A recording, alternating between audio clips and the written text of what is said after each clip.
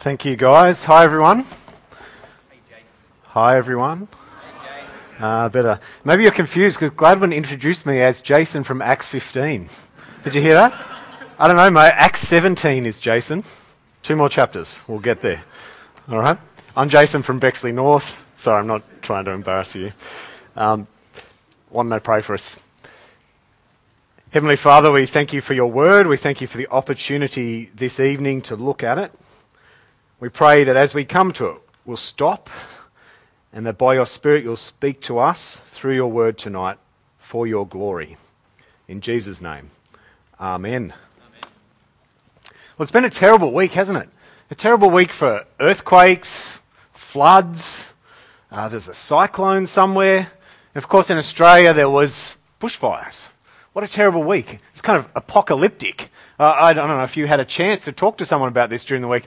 I went to one of my daughter's music classes Thursday afternoon, and the sky was red, and he was just staring, and I said, it's apocalyptic, isn't it? It's like Jesus is coming back, and we had a great gospel conversation. I don't know if you've had that opportunity. It was an unexpected one. But it was a week in which it could have been worse even. If you're someone who follows these things, this week the United States almost went bust. Can you imagine it? The United States almost had no money. Only God knows what would have happened this week if a compromise couldn't have been made. So in the old days, when people couldn't pay loans, big guys with baseball bats would go around and they'd knock on your door and they'd kind of poke around your house and they'd go, that car's worth something. They'd take it away and they'd hold their bats threateningly. But what do you do when China's the major creditor? Like, does China send around a couple of guys with baseball bats into the Oval Office, kind of knock on the table? That's mahogany. This isn't. Mahogany, sort of push back. Oh, there's a safe. Just looking for $150 billion worth of assets somewhere. Something like that. What do you do? In a crisis, what do you do? Fortunately, the disaster was averted. And I don't know about you, but I would have liked to be a fly on the wall for this one. Wouldn't it have been interesting to just watch the compromises that were made, the sort of backroom deals that you don't get to see very often? But the compromises made sure the US didn't shut down. So that was good news, amongst many bad news this week. So in a crisis, people come together and they have to compromise. Now it's true for Christians as well. This week Phil's away in Nairobi at GAFCON. And this is going to be a week where people are meeting together because they believe that Anglicans should follow the Bible. And that's a fantastic thing. But not everyone's on the same page here. And there's going to be compromises made. And so the question is, where do these Christians who come together and say the Bible is our authority, where can compromises be made? You should pray for Phil, actually, too. He's probably arriving there about now. Pray for him in the week and all of those people, especially after the terrorism that's been in Nairobi the last couple of weeks. But there are places where we need to make compromises. In today's passage, we have a crisis. It's actually the first council, Christians coming together to work out what to do, what compromises should be made. So what I want to do, I want to run through the narrative, so chapter 15 to 16:5, so more than what we read today, and then come back and focus on 2 issues. So that's where we're going.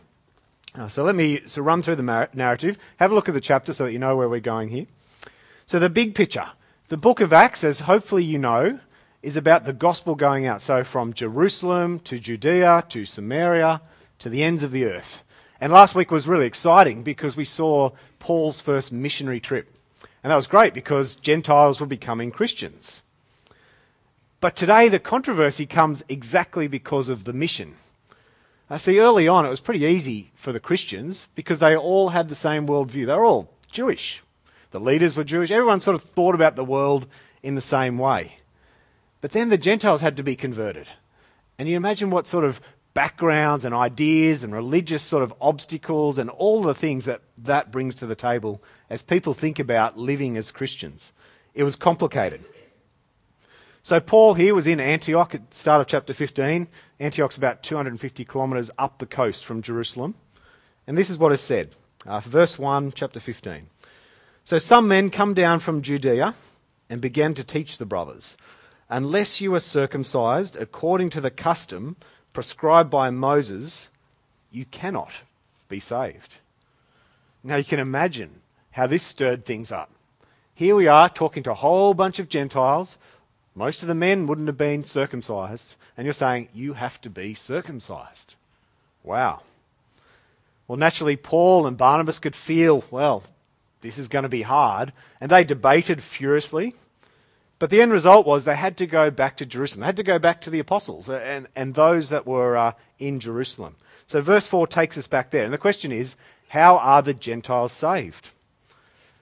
And the Christians from the Jewish background, those Pharisees, those law lovers, stood up and have their say. And then Peter, and then Paul and Barnabas, and then James. They all have their say. And what happens is they actually come up with an agreement. After all of the talking, they come up with an agreement. They write this letter, they send it back to Antioch. And when it gets back to Antioch, along with Paul and Barnabas and two others to kind of validate that this had happened, everyone's kind of happy. The result was, okay, it's okay. What we've been doing is fine, move on. Now this is all probably about 10 years after Jesus had died and risen again. And pretty soon things settled back into normal routines. Paul and Barnabas got back to ministry, and Judas and Silas, they went back to Jerusalem, and things moved on. Till eventually, verse 36, Paul and Barnabas said, hey, we should go back and visit all those churches we went to. That's a good idea. And you'd think, no problem with that, they'd go, right? So verse 36, let's go back, visit the brothers in every town we've preached the message of the Lord to, and see how they're doing. Now you'd think Paul and Barnabas would go, great, let's all go together, no problem. They'd be fairly joyful about it, I'd imagine. How great would it be to go and visit people that have become Christians and check up on them? That would be great. I love doing that kind of thing. But no, we read. No. Paul and Barnabas, they have an argument. They argue about a silly thing. Should we take John Mark along with us? And they can't find a compromise. And in the end, they go their separate ways. Paul takes Silas. John Mark goes along with Barnabas. And off they go. They go to do actually the same thing, but they go to different parts of the world and they do it in different ways. And then the final part of today's passage, chapter 16, is Paul meeting Timothy in Lystra. I don't know if you've heard of Timothy before, but we do across the New Testament. Timothy's like the first ministry trainee, the world's first probably. And Paul picks him up and takes him along. That's the big picture. That's the quickfire big picture of what we're on about today. But it's not the big picture that really drives this. It's the issues in it. So these are the two things I want us to dig down into now, knowing the big picture, right? So the first one is this massive theological question. How are we saved? How are we saved? What must you believe? What can you compromise when it comes to salvation? That's a big question, right? The second issue, not quite as theologically huge, but this can have practical consequences that can tear churches apart. What are Christians supposed to do when they disagree? I mean, should Christians disagree at all? We're all Christians, we're brothers and sisters, surely. Should we disagree? But can we disagree? And how do we reach compromise? So these two issues, that's what we want to have a look at today. So we're going to start with that first one, the big one. How are we saved? And it's really more specific. It's how are non-Jewish people saved? That's what's happening in Acts 15. Because the challenge in verse 1 is, unless you are circumcised, you can't be saved. Now, does that mean, is that weird? Does that mean, ladies, bad luck? You can't be circumcised, you can't be saved. Does it mean, well, men, circumcised on day 1, sorry, should have waited, should have read the law, 8th day only. If you're not circumcised on the 8th day, you can't be saved. Is that what the Pharisees are thinking? You have to follow exactly that. Well, I don't think it's that, and I'll show you why in a second. But it's weird, isn't it? Isn't it weird that we're talking about circumcision? You know what circumcision is, right? I don't need to tell you what circumcision is. Now, I have to tell you, my first Bible study group after becoming a Christian, it's almost 20 years ago now, I was almost 20. I'd become a Christian. 2 weeks later, they said, why don't you come and join this group? Sure, that'd be great. We're studying Galatians. I don't know what you do in a Bible study group. I just went. Someone's laughing already. They know where we're going with this. I don't know what you do in a Bible study group. So I just sat there. There was men and there was women. And I sat there for an hour of debate on what is the uncircumcised group? What is the circumcised group? And I'm looking at these men and these women and I'm going, what is wrong with you guys? What is wrong with you guys? Like, you told me this is about Jesus. And we're talking about foreskins. Do you realize what we're talking about here? This is really weird. And I thought I'd been duped, and I was kind of, after that Bible study, I thought, I'm never going back to Bible study again. This is so weird. Christianity, whew. Fortunately, sanity prevailed by the end of the Bible study group, and we actually talked about why we were talking about circumcision. Because it is weird. So if you're thinking, why do I keep saying that word? This is really weird. It's okay. I understand. I understand. Let me show you where it's from. It's from Genesis 17. What does it actually mean? Why do we have circumcision? Because God said. God said to Abraham's family, on the 8th day, circumcise the boys. Do this ongoing. This will be a reminder of the relationship that I have with you. And this is my covenant with you and your people down the track. Do this to remember that. God sent it as a sign. He told them to do it. The 8th day circumcision. Now, why it had to be that particular sign? Like, of all the signs you could come up, why that sign? I don't know. I've heard lots of speculation today when I talked about this morning, why it was, but I'm not going to share that because it's unhelpful. Why is it something that only males could have? What does it say about males? That it was this kind of thing for them? I don't know. But the fact is that circumcision came to be shorthand for Jewish. You can see it in verse 5. This is where those Pharisees I was talking about, they stand up to argue back at the council, and they say it is necessary to circumcise them and to keep them, to command them to keep the law of Moses. So in other words, for converted Pharisees, what they're thinking is Christianity equals Judaism plus Jesus. Judaism plus Jesus. That is Christianity. So they have to become Jews and then they can be Christians. That's what they're thinking. Now Peter, a Jew himself, he couldn't come at that. So look at his answer here. From verse 10, it's this great comeback to the Pharisees. He says, now then, why are you testing God by putting a yoke on the disciples' necks that neither our ancestors nor we have been able to bear? Now what a great comeback. He's basically saying, my Pharisee brothers, you couldn't keep the law. Do you know the gospel? You couldn't keep the law. Jesus had to come. That's why he came. Because you can't keep the law. So why are you going to try and make them keep the law? As if they could. On the contrary, verse 11, we believe we are saved through the grace of the Lord Jesus in the same way that they are. So all of us, says Peter, Jews, Gentiles, we're saved by grace. God's grace. God's kindness in Jesus. Now Peter then pulls a trump card that none of us can do. He pulls out this card and he says, have a look. Do you know who I am? Do you remember who I am? I am Peter. Do you remember what I saw? Back in the day of Pentecost, I was there when the disciples had the Holy Spirit come upon them, confirming that they were God's people. I was there. I stood up and I spoke for Jesus on that day. And then I was there that day that Cornelius' family turned to Jesus. And I saw the Holy Spirit come upon them, upon the Jews and the Gentiles. I've seen it. Here's my argument. I've seen it. It's happened. It's true. Peter could do that. That's not something we can all do because he saw it. He had this unique relationship. It was a hard act to follow. You can imagine the first council, everyone sort of scratching their heads going, whoa, I don't want to speak after that. That was Peter. But Paul and Barnabas, they had something good to tell as well. So probably after a little while, Paul and Barnabas got up. They had this great story. Verse 12, the whole assembly fell silent and they listened to Barnabas and Paul describing all the signs and the wonders God had done through them among the Gentiles. Now we've started having a look at some of those signs and wonders, and we'll see more as we go along through Acts. But God was working, and so Paul, Barnabas, they have the same argument. They pull the same trump card. We've seen it. How can you say they can't be Christians? Because we've seen it. We've seen them turn to the Lord. We've seen the Holy Spirit at work. These guys are Christians. So two arguments from experience. Then we have James stand up. James is the brother of Jesus. And his answer kind of brings this all together. He says, brothers, listen to me, verse 13.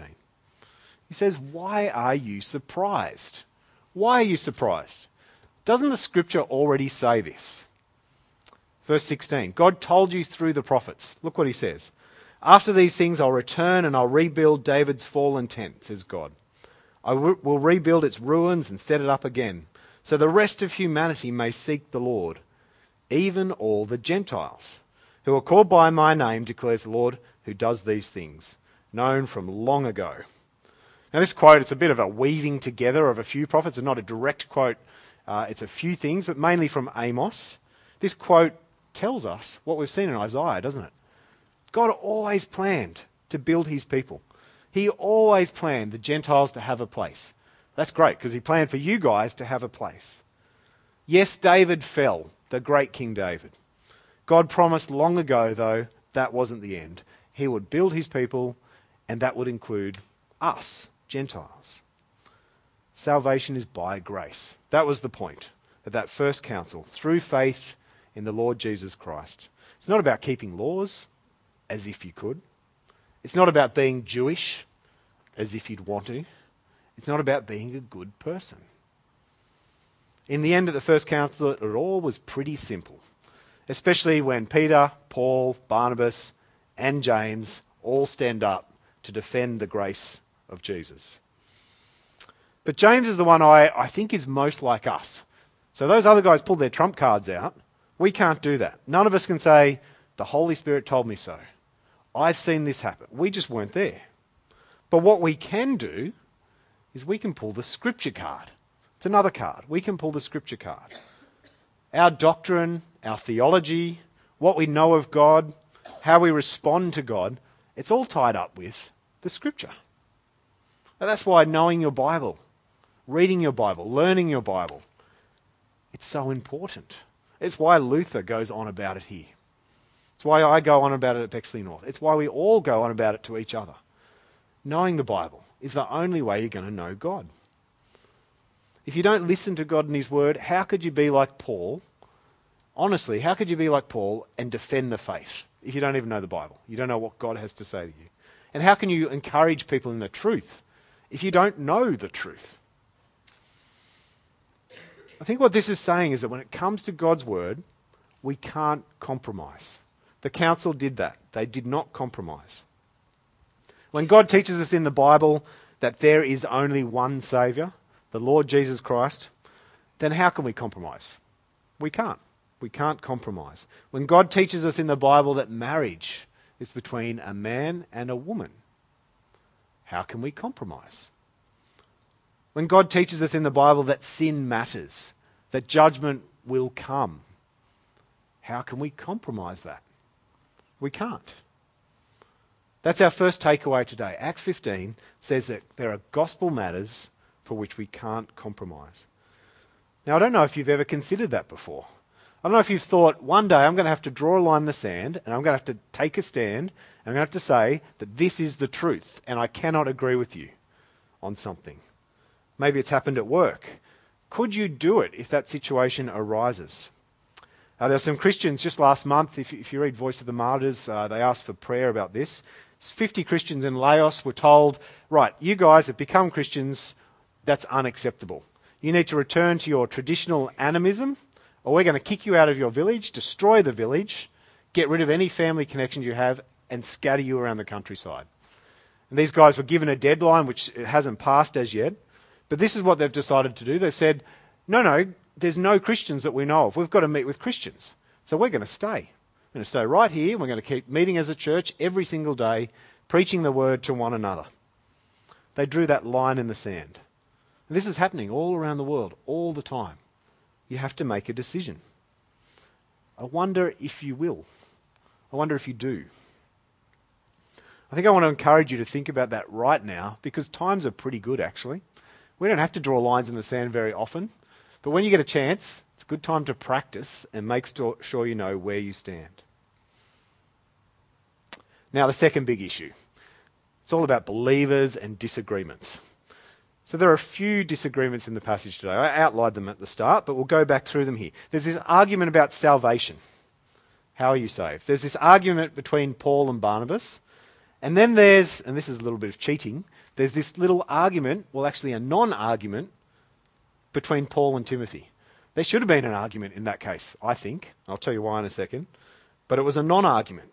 Now how can this be? How can brothers and sisters in Christ have disagreements? What's with that? We're going to have a look at how they resolve them. So first let's look at the one made by the Jerusalem Council. Now this is going to seem a little bit confusing at first because they've just decided, how are you saved? By grace. In Jesus. That's it. And then James concludes this way. Look at verse 19. He says, "Therefore, in my judgment, we should not cause difficulties for those among the Gentiles who turn to God. But instead, we should write to them to abstain from things polluted by idols, from sexual immorality, from eating anything that's been strangled, and from blood. For since ancient times, Moses has had those who proclaim him in every city, and every Sabbath day he's read aloud in the synagogues." Now, to start with, you might think James is saying, well, we did say it's by Jesus alone, but actually here's some other rules. But he's not saying that, is he? It's very clear how you're saved. He's not saying that. Now, he's saying this is about not adding difficulties to these new converts, not adding difficulties. So why then does he list those four things in verse 20? Why does he say abstain from things polluted by idols, from sexual immorality, from strangled animal meat, from blood? Why does he say those? What's the point? And couldn't he have just said, literally, you don't need anything else, just cross out those bits of the Bible? And that's good. Trust Jesus. Why does he put it in there? Well, I think the key is verse 21. And verse 21 is telling us the reason these rules have been included. What it says is that there are Jews all over the place. In everyone's living memory, this has been happening all over the place, proclaiming Judaism in their synagogues, teaching the law of Moses everywhere. It's all over the place. And it's still going on to this day. Well, to their day. And so James's rules, I don't think they're actually about the Gentiles and how they're saved. They're about how the Gentiles act towards the Jews. More specifically, they're asking these new Gentile Christians to compromise their freedom. They're saying, compromise your right to be free from Judaism for the sake of the Jews, who are everywhere. See, when the Jews think of sexual immorality, they think of Gentiles. And the Jews have marriage. They know it's between a man and a woman. The Gentiles, it's all over the place. They think of the Gentiles. Because we rightly think, well, these new Christians, they have to be sexually moral, don't they? But James is saying, well, there's a lot of work going on here, and you guys have to work at this. If you think about the Corinthian church, the sexual immorality goes on, yet they're still Christians. But James is saying, work hard on this one for the sake of the Jews. And when the Jews think of people who are polluted by idols, who do they think of? Of course they think of the Gentiles. And we just read a little bit further in Acts, and we find that there's these people that want to kill Paul because Paul's taking away their market for idols. They make these little idol statues of Artemis. They want to kill him for it. Incredible. Idols are everywhere. And so James is saying to the Gentiles, avoid the pollution of idols. It's true that for mature Christians, idols are nothing. They're nothing compared with the true God. But for the sake of the Jewish people, avoid idols. For the sake of the Jews, completely avoid them. And when the Jews think of people who disobey the law of Moses, obviously they think of the Gentiles. And so he says, please compromise your freedom for the sake of the Jews. Obey these holiness laws. Yes, you could eat blood sausages. You could do that. It won't compromise your salvation. But don't. Don't do it. Don't obey the Jewish laws for holiness. Obey the Jewish laws about food for the sake of the Jews.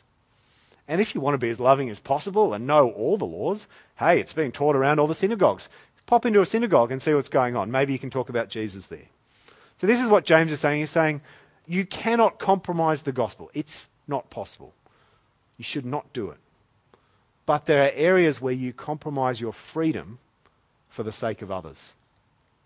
I heard a story actually just recently about a Christian lady who had these great hopes. She was going to South America. She thought, this is going to be fantastic, my life's work. She was a young lady. She turned up in this city. The missionaries in the place met her and they put her into her house and they said, tomorrow morning we'll go through all the kind of things to set you up here. Just hang out here, rest from your journey and relax. Now the woman sat there for a little while and was thinking, well, I'm not actually that tired. I know what I'll do. I'll go and explore the city. So she hopped on a bus and went and explored around the city. She sat on a bus. There was a seat, like a free double seat, like in a Sydney bus. She sat down and there was a few men standing. So she thought, oh, you should have a seat. And she invited a man to come and sit down next to her, not thinking anything more of it. Next morning, the missionaries come around to her house, knock on the door and say, I'm sorry, we have to take you to the airport. We're sending you home. And this lady was thinking, what have I done? I've just gotten here. But in those short 12 hours, it had gone around the city that there was a prostitute, a new one in town. That's the sign that she gave. Now, her freedom was to just go and look around the city. Hey, and out by our standards, of course you'd invite someone to sit in the seat so they can just have a rest. But she failed to listen to those other missionaries that day, and sadly she compromised her opportunities for ministry. She thought, I'm free to do whatever I want. But according to that culture, no. A woman would never, ever do that kind of thing. Incredible. I don't know if she's actually gone off to do something somewhere else, but she's learnt a big lesson. By our standards, it was nothing, right? But it meant everything for telling people about Jesus. Sometimes we have to make compromises for the sake of others. I think the situation between Paul and Timothy is a fantastic illustration. Look at 16 verse 1. It says there that Paul went on to Derbe and Lystra, where there was a disciple named Timothy, the son of a believing Jewish woman, but his father was a Greek. So in the eyes of the Jews, Timothy was a Jew. His mum was a Jew. He was a Jew.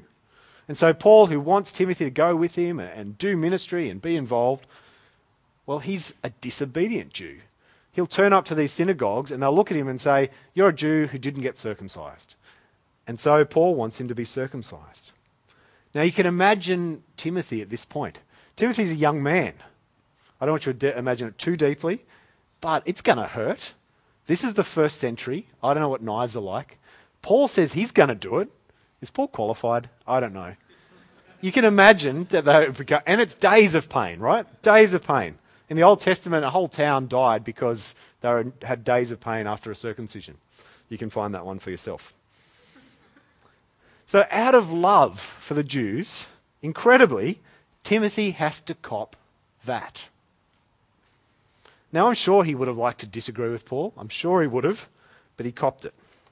And so I want to ask you, would you be prepared to be circumcised for the gospel? Some of you say, I'm a girl, fantastic, I don't have to be. Some of you say, doesn't matter. Fortunately, most of us say these days it isn't going to matter because, well, I haven't heard of a situation where this would matter and stop someone becoming a Christian. But would you be prepared to take that level? If you think of what Timothy went through, would you be prepared to take that level of discomfort, do something that's against your freedom? Would you be prepared to do that? I think that's how you can judge whether you're responding to this. So here's a little way you could respond. You could say, you know what, I want to evangelize Muslims. So I'm going to learn how to cook food that doesn't offend Muslims. I'm not going to cook my favourite bacon dish. I'm going to find something else to cook.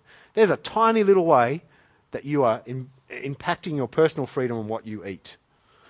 A little bit more. Would you be prepared to reorganize your week? Would you say, actually, you know what, I can reorganize my week so that I can teach Scripture? Because there's a stumbling block for a lot of kids these days. No one can teach them the gospel. There's no opportunity, yet they have to go to Scripture. Could you reorganize your week to teach Scripture? Maybe a little bit more. Could you go and knock on doors around your suburb? Could you put yourself out that far? Because you know, wow, statistically, there's not that many Christians actually in order to reach all of these non-Christians.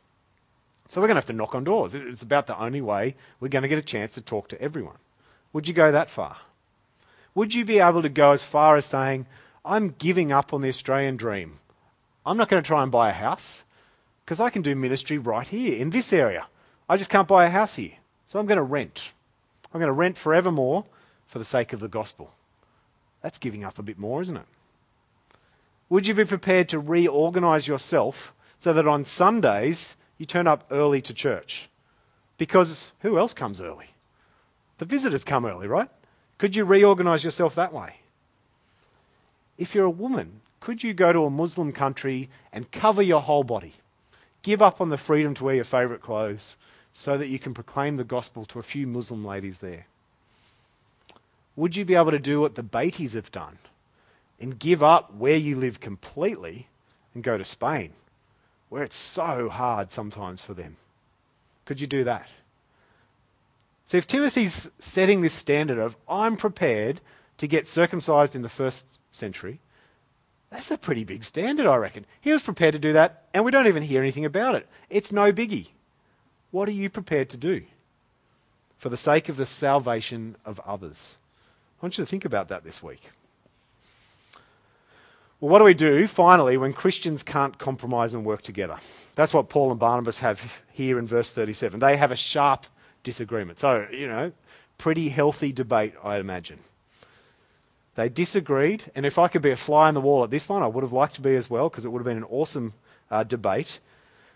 Paul remembered Mark from Acts 13:13. He remembered when Mark went with them on mission, and Mark gave up and went back to Jerusalem. We don't know why, he just did.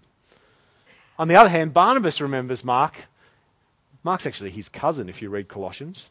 He remembers Mark and thinks, Mark deserves another chance. We should show him grace. I'm sure he won't give up now. He's a different man. They both remember Mark, and they make two different decisions, and they can't agree. And so what happens? Well, it's not a matter of salvation. Neither of them is going to lose their salvation, depending on what they do here. And so they agree, we'll go separate ways. And that was okay. It was okay. And let's be honest, in a family, you don't always get along. It's okay to go two different paths. They still went and served the Lord. And if you read on in your New Testaments, you'll find that they actually get back together. Their mateship isn't compromised. And what we don't read anywhere is Paul saying, can you just record in the New Testament that I was right in this argument? Can you just write down that Barnabas was a fool? That never happens. And Barnabas never gets in Luke's ear when he's writing it and says, you know what? Paul was the great apostle, but this was the one error. I was right. We don't hear that. Excuse me. We don't hear that. What we see is that these guys bear with love for one another, go their separate ways, and serve the Lord. And that's okay. So there's no backstabbing, no hate. Sometimes that happens amongst Christians, and it's okay. So if you're worried, it's okay. So let me conclude. See, in our world, there's compromises all the time, aren't there? In a crisis, there are compromises. But Acts 15 tells us that there are, for Christians, areas where we can never compromise. It doesn't matter what the fight is about. If it's a gospel issue, we can't compromise. We can't compromise on Jesus is the only way to God. That's what God has told us. We have to be hard as rock on this and not compromise.